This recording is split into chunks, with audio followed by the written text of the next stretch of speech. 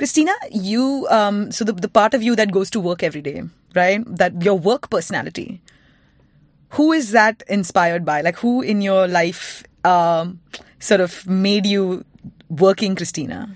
Oh, my dad. Your dad? Yeah. Yeah? What did your dad do? Well, he is in public finance. That's a bit boring. So he basically helps cities raise money for projects like schools and roads and things like that. Nice. But the thing is, my dad's personality is someone who is always productive. Yeah. He's always a gunner. And I think I was really raised with that. How about you? I think, a combination of my dad and my mom. I think because my dad was one of those that he was, like, if he loved something, he wouldn't sort of, like, he would make sure that he saw it to its completion. My mom is the EP, or used to be the EP for Fireworks Films, which is a show that is a production company that produced this TV show called CID, which is one of the longest running TV shows in India. And I mean, she's now 67. She's 67. And I was like, it's a great time to retire. You now have a son with the child. So you can go to America and spend time with your grandkids. And she's like, are you nuts? Are you fucking nuts? I was like, why? She's like, I'm not retiring, fitiring and all. She's like, what do retired people do in India? Just sit around discussing flowers, blue flowers, white flowers. She's like, she's like, the moment I have some free time, the aches and pains are going to set in. I'm going to be like, oh, this hurts and that. So my mother at the age of 67, in fact, this morning, she left the house before me, as she does every morning.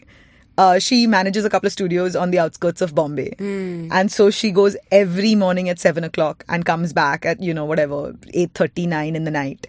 At the age of 67. And she's like, and I asked her, I said, Mummy, is this because it's a newish job compared to the other one? She's like, Aditi, I'm not working for the salary at 67. Yeah. I'm working because I want to work. Yeah. And I've almost seen her use it as a lifeline. Sure. And so I think mine is a combination of both of them, where to me work is a lifeline for my like sense of purpose.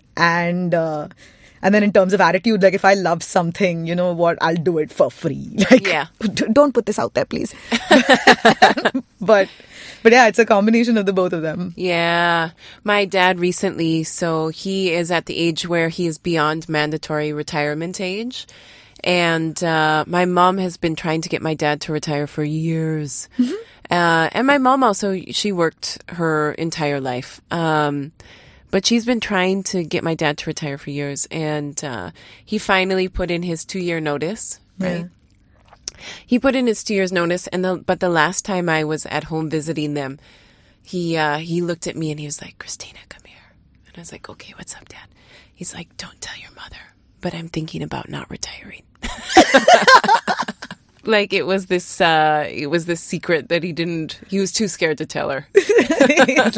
But he's secretly contemplating, not retiring. That's amazing. And so my dad, my family originally, after the partition, they moved to Jalandhar, which is in Punjab. And so at that point in time, my dad was a salesman for Johnson & Johnson. Yeah. So he used to cover the Rajasthan, Gujarat and Maharashtra. He used to go sell Q-tips and baby soap. Which was it had just come out. Baby soap was a hot thing. Oh my God, a separate soap for babies? What's going on? Are they especially dirty?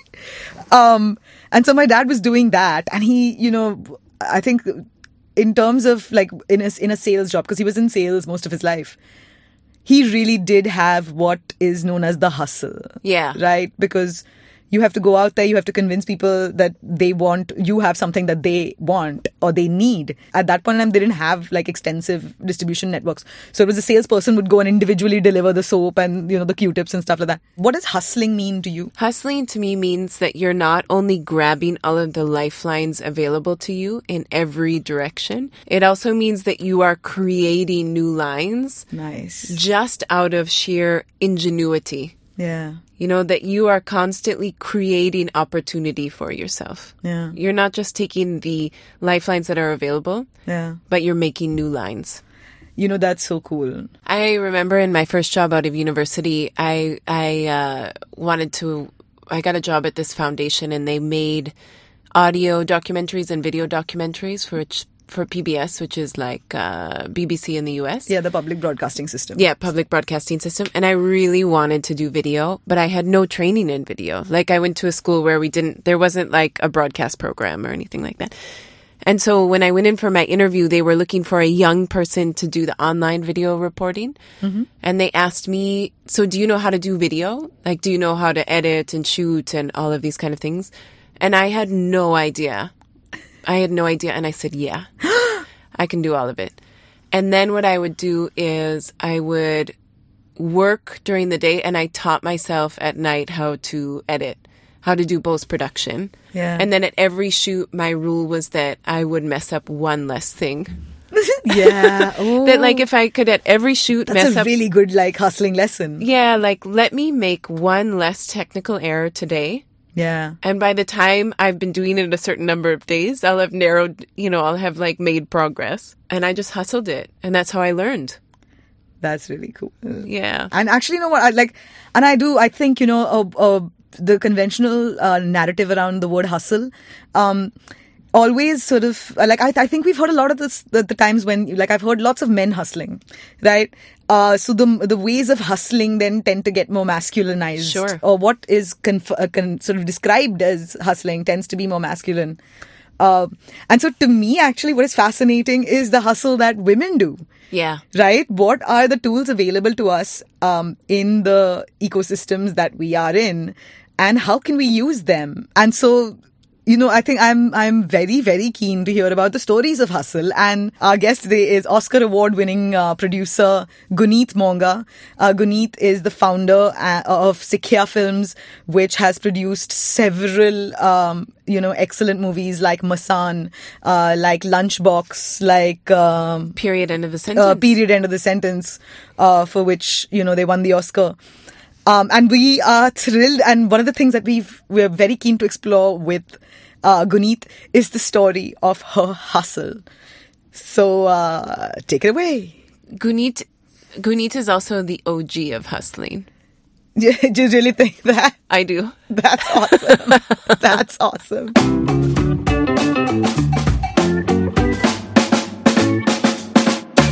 So, Guneet, thank you so much for taking the time. Thank you guys for having me over. I'm so excited to be here. Thank you. We are so excited to have you. And actually, Guneet has been a wonderful mentor to the podcast, which we really appreciate. Back when we first started talking, and I was reading more of your interviews and things that you had said, and you talked about when you first started out how you used to dye your hair white and dress in saris. I just want to say that since I read that about you, I've stopped dyeing my gray hairs that have come in because of reading your thing about how it helped you in your career. Yeah. I think as a country, we are ageist. So I used to dress up in saris and be super quiet in meetings, text my opinion to my male colleagues. There have been times when I was taking pride in looking older, and people used to ask me, how old are you? And my reply used to be, guess. It's so interesting. Never claim it. Yeah, just guess. And they would say late 30s, 40s. I was like, perfect. I used to be 26. I was like, mission accomplished. That's so interesting that you say that, because, from in general, right? Youth is always prized, especially when it comes to women. But you're saying the opposite. I was always really straightforward, always meant business, always just really this person who just wanted my work to be done. But because you're young and you're judged, because also the business, the profession I'm in, which is a producer, and I don't come from any film family or don't come from a family of wealth. I come from a super humble family. Middle class, and we lived on rent, my parents and me, for $100 or 5,000, 6,000 rupees in Delhi, in outskirts of Delhi. So it's always been very hard, till date. I think, it's gotten better over the last 1 year, but till date people ask me, so what will you do, because here all actors are producers and all directors are producers, or wealthy people are producers, builders, and Diamond Merchants and Film Family. You're saying everyone's a producer except Everyone. actual producers? Yeah, everyone is a producer. So I'm just like, आप भी आ जाओ, आप भी आ जाओ. मैं कुछ ऐसा ही करती हूँ. And what did your folks do? When you say I'm not from a film family, what did your My folks do? mom was a housewife and my dad was a property consultant. But I think he's also been a serial entrepreneur. He had a tent house business, kept changing businesses, just a hustler. I think he was a huge, huge hustler, just to make things work. So yeah, but we were basic middle class family. But I've been the only child, so very, very pampered by them and always been told that there's nothing you can't do and been brought up like, you can go to the moon, My dad genuinely wanted me to go for the Himalayan rally as a rally driver. It's like, go to the moon or just get as close as you can. Yeah. Just like, I was like, it's dangerous. You can do it. So, yeah. That sounds awesome, though. Yeah. That sounds awesome. Yeah. I could do with some blind faith in my life. Yeah. I had a lot of blind faith. So how did you, when you were growing up, how did you first get this idea into your mind that this is what you wanted to do? So my best friend, Prerna Sehgal, her mom, Anarita Sehgal, was a production coordinator in international movies in Delhi. And I was like the coffee girl, like intern. I would just hang out with her. I had access to her. I loved the space that she worked in. I loved how equal everyone was. I think I started on with projects where interns were celebrated. Oh, really? Nice. Tell me more about that. Nice. Yeah, like a lot of international films. Like my first was Valley of Flowers, and it was a German co-production and shot in Ladakh. So, but the production base was in Delhi. And there it was like, okay, we have interns, So we used to be. They were overjoyed at the labor. Yeah. And I was just like, yes, give me work. People are talking and they treat you as an equal. They treat you well. I think the love of it started with, I know this sounds random, but love of showing up in that office started with really colorful stationery. Which was love of colorful stationery. Yeah, which was not available in India, and because these were international films, but I just really loved the pinks and blues and green paper that they had, and abundance of it. पूरी अलमारी भरी होती थी, and I'd be like, really, I can take anything. I want to be here, So I think that is how I was at 15, 16. Yeah. You're saying that your love for Post-its got you an Oscar at some point. Yes. Yes.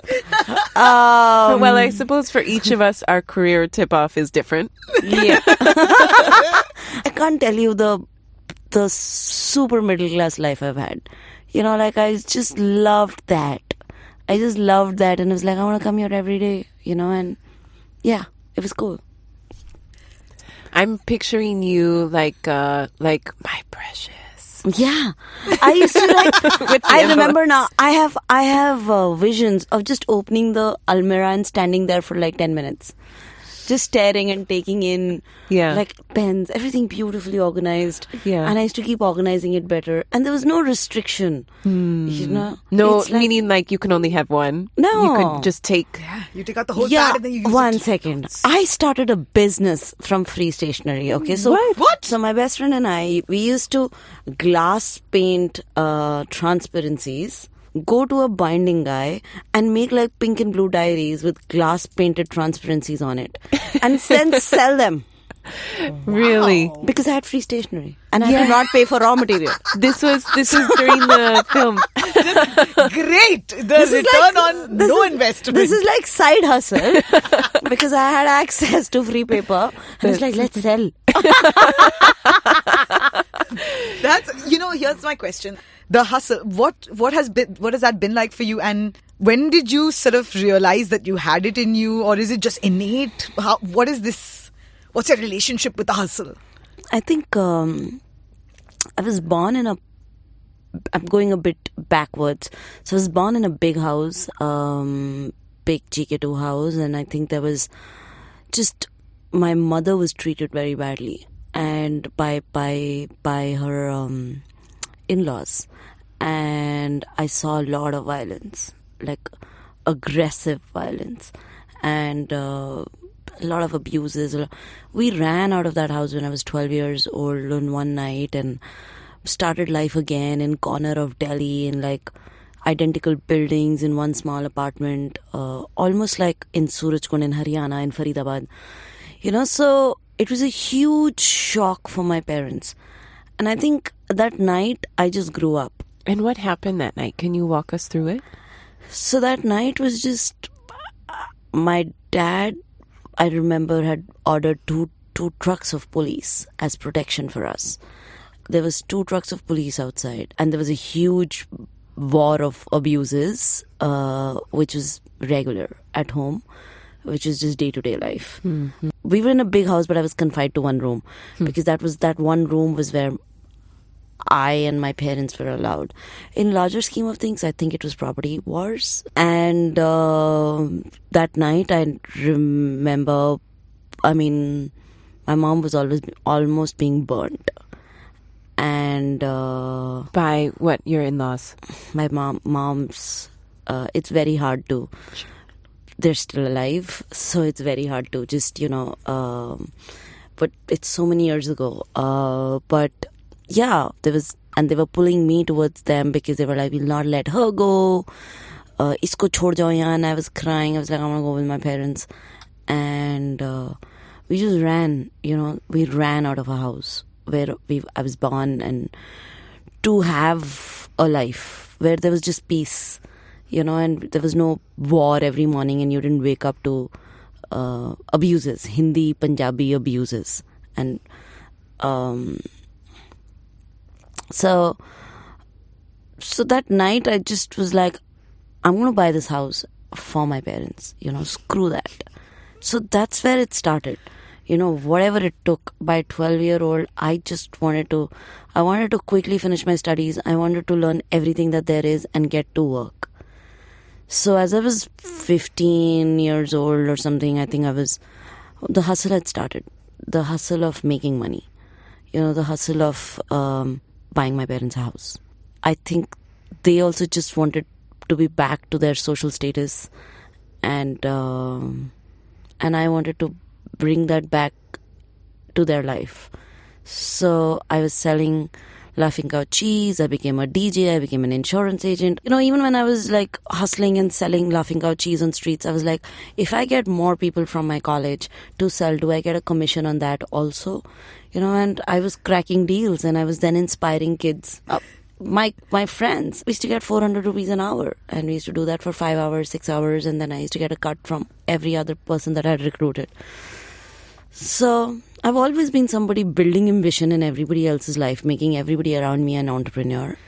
So it tracked back along. I think the hustle started because I wanted to buy a house for my parents, and I did everything that it took. What was your dad like? Extremely loving. All my friends will tell you that. Like, he was their best friend. Yeah, there was no sense of judgment. There was no sense of...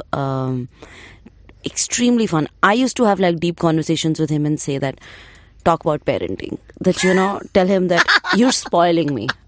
Can I please tell you cannot talk to your daughter like this. Yeah. Can I please tell you there needs to be some restrictions. It's like, you go live your life. And it's so dramatic. He's like, he's out of the DDLJ, He was that Anupam Kher from DDLJ. He's like, he's literally been that all my life. He wanted to teach me driving when I was 2. So I have bank cards at 2 and 3. I remember that. Maruti 800. But by the time I was 12, 13, 14, it got very serious. By 14, I was driving inside the colony, completely doing illegal stuff because why not, But so by the time I was 18, I think it's such a big dream for him that I should be driving. But he never taught me how to reverse. Hey, symbolic. Yeah. Oh, he's like, never go backwards. Yeah. And he used to say all this. I was like, but what if I have to park? हाँ, तू नीचे खड़ी हुई, कोई और reverse करके दे देगा तुझे. वो parking वाले करके दे देंगे. Reverse क्यों सीखना? So I used to only know how to go forward. And drive very confidently. Yeah. I knew a little bit reverse, but not like, mastering reverse. Little bit I could. That actually sounds like how I drive in Delhi now. Yeah. Just keep it forward. And when in doubt, utar kar, bhaiya, ye kar do.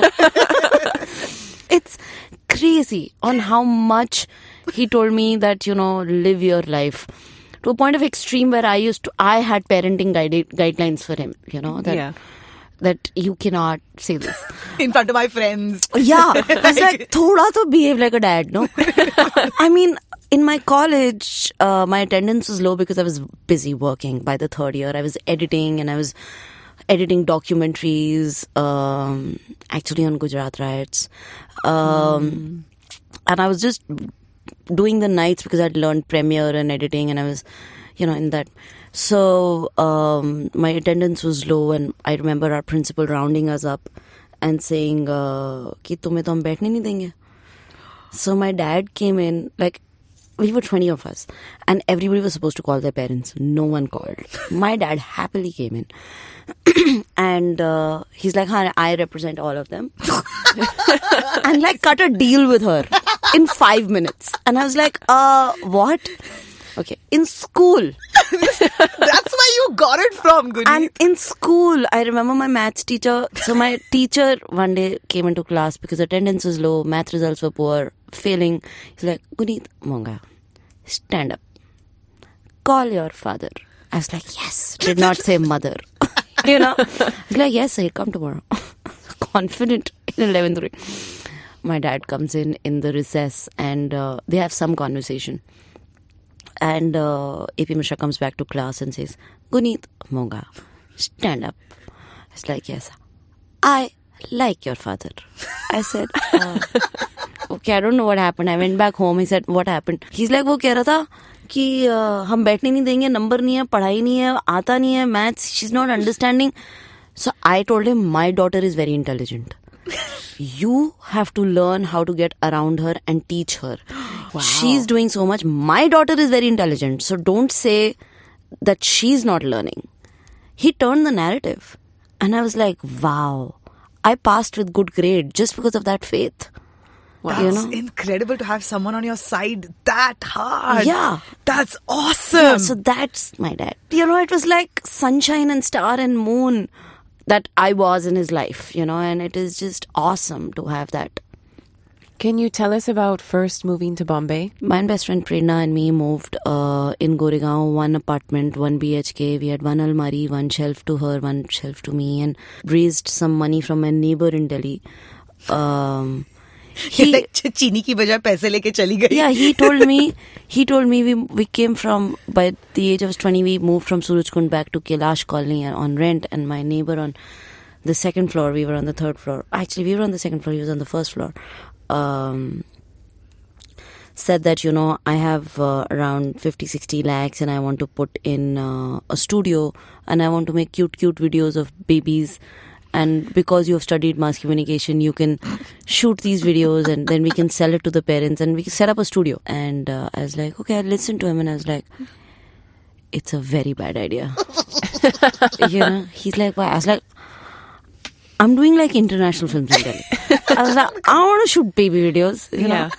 So I was like, आप कितना पैसे खर्चना चाहते हो इस पे? He's like 50-60 lakhs. I was like, मुझे दे दो, मैं बॉम्बे में जाके फिल्म बनाऊंगी. I had no idea what I was talking about. But I did say it and he did believe me and he gave me that money.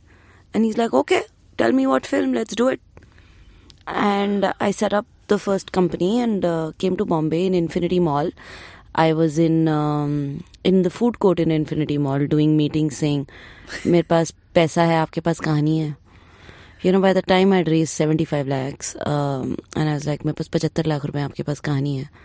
So yeah, that's how I made my first movie. And landed in Salam, India. The director also had access to 75 lakhs. How did you convince people to give you money? जो मेरे को यहाँ पे मैं जितना काम करती हूँ, मेरे को salary लेने में I feel like कि कोई बात नहीं, 50 रुपए दे दो. It's an art. Yeah, and you're able to. And I think because of my dad, I think, again, goes back to my dad because he was, I think, in the business of hustling and convincing people and property. And I think I've had so much exposure in talking to people and convincing them to buy expensive cheese, you know. Can you tell us the story of making Say Salam India and how you were able to distribute it? So we made Say Salam India, which is a children cricket film, and we were putting this together in 2006, hoping that 2007 is the World Cup, and we are so cool. We are, getting into, we will get into the marketing of the World Cup and be able to put our movie out there. And you're 21? Yes, 21, and by 2007 I was 22. And the Indian cricket team is getting ready. They're getting houses in Sahara. They're getting their just jacket ceremony. They are getting huge awards and being celebrated to just go for the World Cup. So a lot of anticipation and money going into the build up behind this anticipated World Cup win. Because World Cup tournaments, because it's series of matches. Yeah.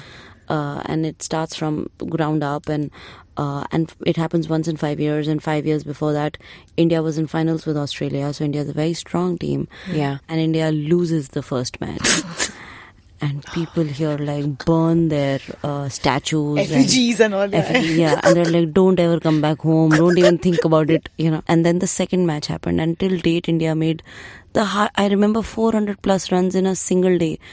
And they became our heroes. They were oh my God, they're the best. They were just having a bad day. And we judged them. The whole country celebrating them. And then there was a third match, which was the deciding match that they go into the next round, Yeah. And this became so huge and huge TRPs. And it was there was no traffic on streets. And it was a Friday. And then my movie was releasing that day.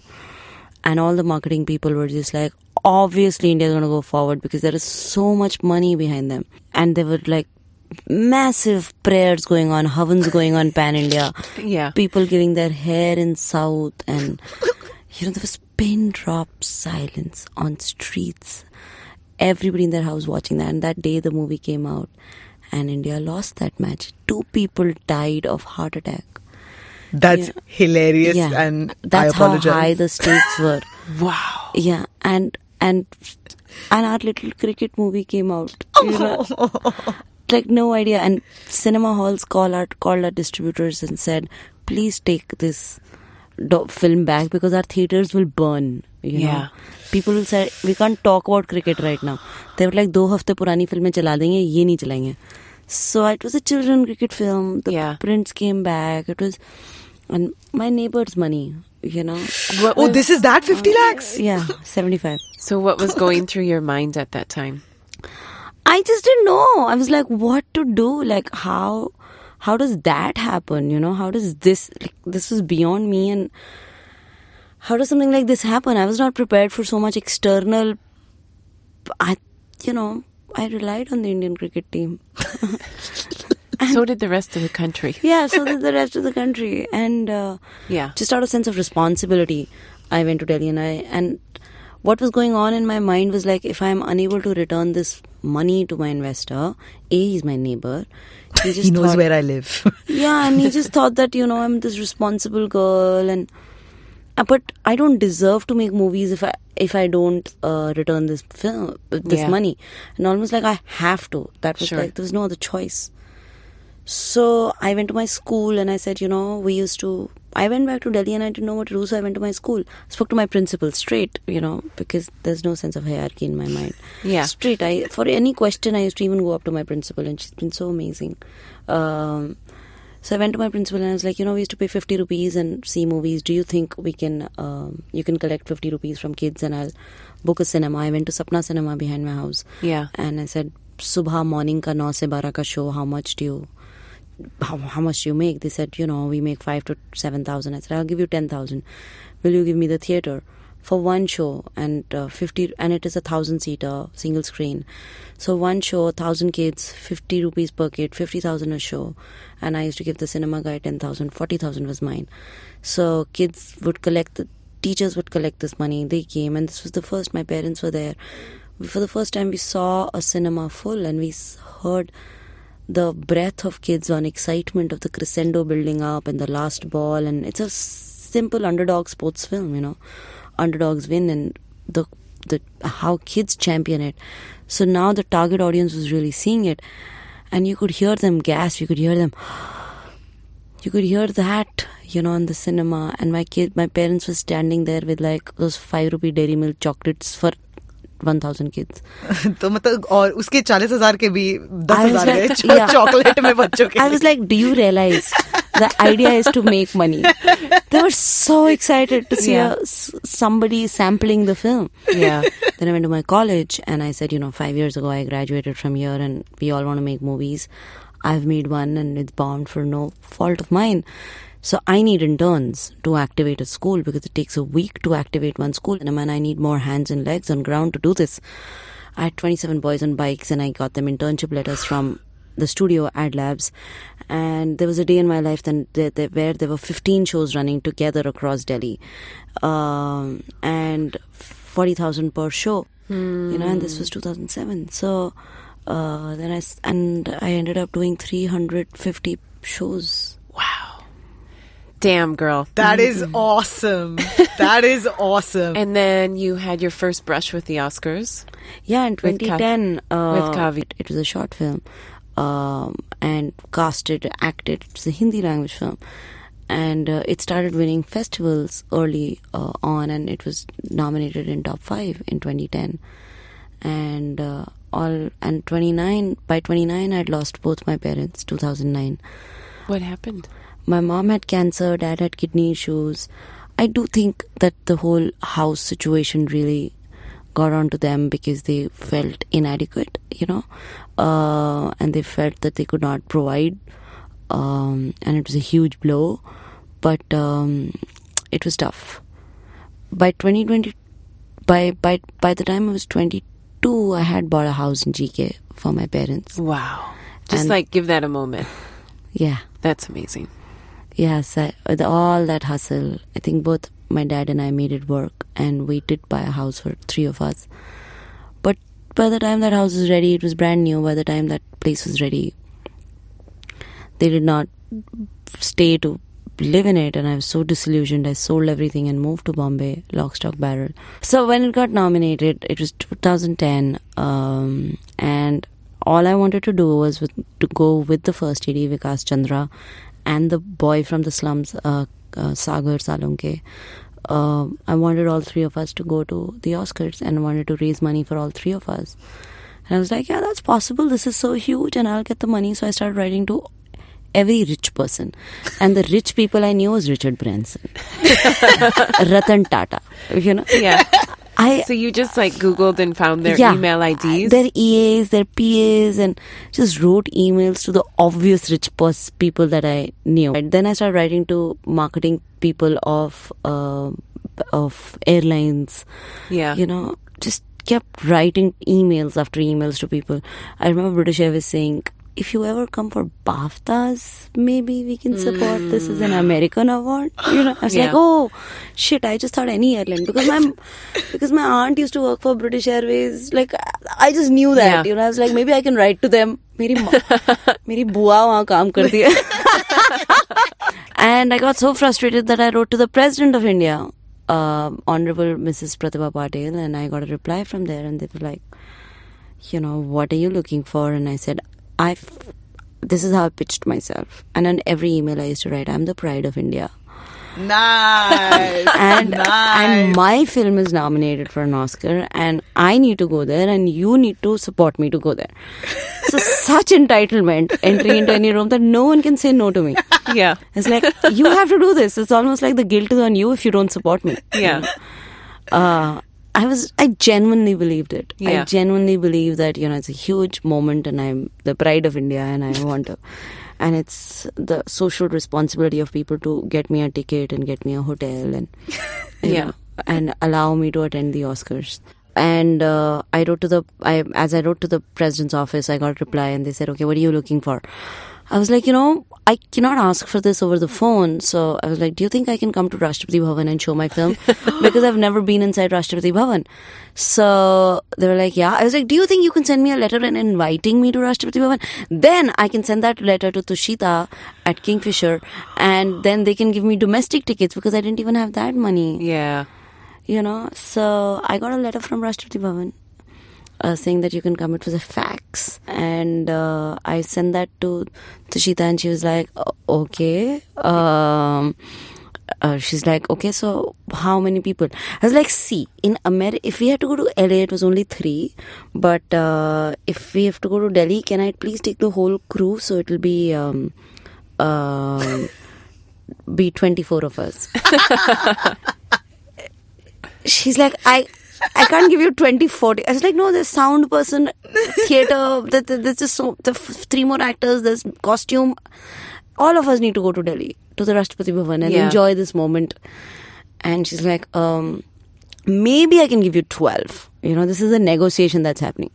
So I was like, okay, then give me 24 one way. We'll all come back in a train. She's like, you guys are ridiculous. I got 24 free tickets from Kingfisher. We went to Rashtrapati Bhavan to screen the film, and the screening did not happen there. Because our Honorable Prime Minister was in a budget meeting, and I was just like, how can she not have 15 minutes? What's prioritizing a budget over my movie? I am the pride of India. My film needs to be seen before this mic falls down with my excitement. So I met the Science and Technology Minister then, Dr. Mr. Prithviraj Chauhan, and he was like, okay, what happened? The screening did not happen for the president. So he said, okay, maybe we can screen it in my house and I will call some people. Okay, and then I said, sir, we really want to go to US. I wrote to Air India and they did not respond, and they said, we cannot support you. I wrote to everyone. So he said, I'll call the head of Air India, and he called up Mr. Arvind Jadhav, who was the MD Air India. And he said 3 business class tickets. And when he was saying this, I stopped him and I said, sir, I don't want business class. I don't want to spoil nation's resources. I just want economy. So just everything worked in a short period of 3 weeks. Wow. And I went. 3 weeks and some hustle. And some hustle, some serious hustle. One thing with Lunchbox, obviously Lunchbox is beloved by all of us. Mm-hmm.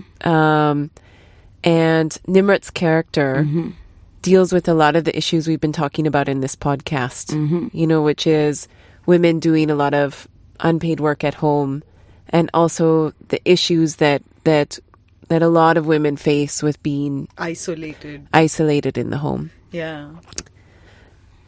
It's it's okay. Here's a question: Is her character depressed? I mean, surely the character is loveless, but I don't.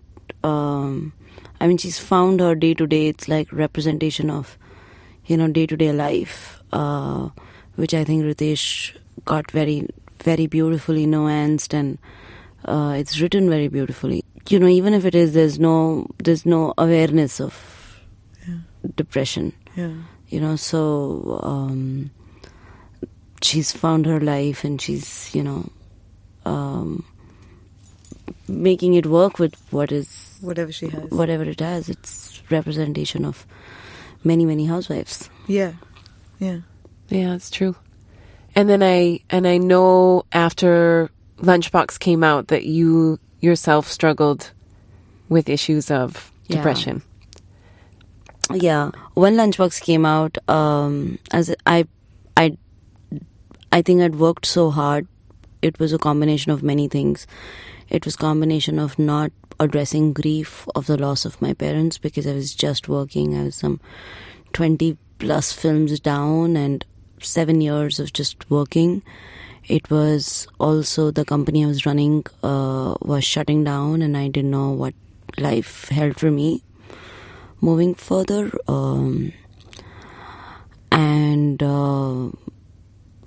I just saw I had also made 5 more movies that were not finding the release. I was also by my immediate peer group, and where I seeked my validation from, also addressed as fluke. That you've made one film. It's so misunderstood because the structure of Lunchbox was so different. But I lacked that support system after it, the one that I always had, because I'd put, I think, all my life into just working and finding my self through work, defining myself because of work. So the identity of self, the identity of feeling that I did something significant was totally not there, and in fact taken away. So, and there was a lot of grief, and then all other loss caught up. So the blow was deeper. It was a couple of years. I just didn't know where, what, if I will ever see sunshine again. I could have done with more empathy at that point of time. I was also 28, 29 by then. And I think I had some divine intervention and went deeply spiritual. And got on a spiritual path where I used to just show up at satsangs and just cry. And I had no reason why, and I don't know where it was coming from, but there was just so much unexplained grief, anger, that I had to learn to walk through. And now I have gratitude for that time. Now I only have gratitude that if I had not seen that low, I would not have valued everything that I have today. And that led to being a part of such amazing projects. It's led to Period End of Sentence and an Oscar in now 4 or 5 years. I was too dependent on people. Now all that validation is internal. Now all the dependency is internal, and that spiritual practice, I found my center, and I found the balance, I found the meaning, I found love, and I could appreciate love. Yeah. Sounds awesome. Yeah. Sounds awesome. You went on to get the highest accolade in the industry, the Oscar. I produced a film that won the Oscar. I was an executive producer on it. So I'm not exactly Oscar winning, but yes, Sikya produced a short that I was an executive producer in that won the Oscar called Period End of Sentence. This is such a typical womanly response. If I had looked at the Oscar in real life, I would have been like, yep, I won it. I have find it hard to say I won it. But yes, as a team, we won it. Do you think that the place you're in right now is a place that very few people would get to if they had not had your set of circumstances and your set of experiences? Yeah, I mean, it's already hard to find a producer peer group here. I mean, I don't really have one. But here, independent producing, people get exhausted after 1 film, 2 film. Yeah. It's very exhausting. It takes every iota of your energy. And, that's all you have, in the larger scheme of things. That's what you bring to a project. Being exhausted after a point. Yeah, you bring your energy to the project, and it just sucks every little molecule of it to take a project forward, which is, not the biggest actor, which is so many finance people to manage, which is a first-time director. So as a producer, it takes every molecule of sustaining the wave and then doing it all over again and all over again. What sustains you? I love telling stories. And I love being a part of dreams. I love being a part of a journey.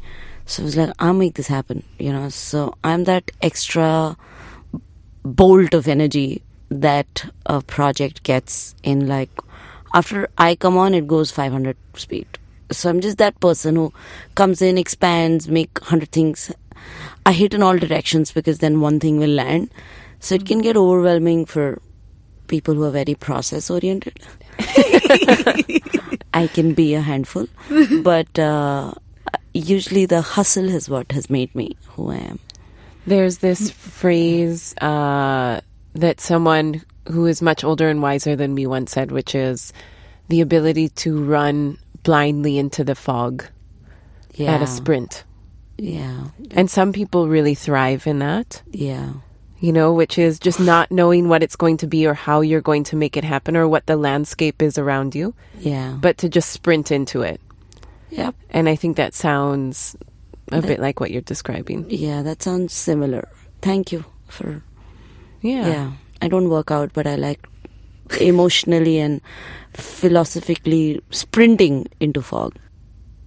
At the end of every interview, we ask the guest if there's one thing that listeners can do surrounding the issues of women in work. Is there one thing that you would ask listeners to keep in mind or look for? This world will be a better place with more empathy. You know, we're so easy and quick to judge. We're so easy to put women in a box. Yeah. We're so easy to define them by a certain parameter that we understand. Oh, this one is like the quiet, shy one. Oh, this one is the talkative extrovert. Oh, this one is Punjabi, money-minded. So firstly, we need to celebrate each other. When one woman rises, 10 more rise, and one door opens and 10 more walk through that door. One can deal with less judgment and more empathy in day-to-day life. Yeah. That's beautiful. Thank you. Thank you. Women in Labor is made by Christina McGilvery, Laura Quinn, Aditi Mittal, Manya Sachdeva, Sonakshi Chowdhury, Nandita Gupta, Sonali Thakur, Ipti Patnaik, Rose Higgins, Porva Jassi, Regina Hawkins, Kashish Sethi, and Priyanka Verma. This podcast is generously supported by a grant from the American Center, New Delhi. The opinions, findings, and conclusions stated are those of Women in Labor and do not necessarily reflect those of the United States Department of State.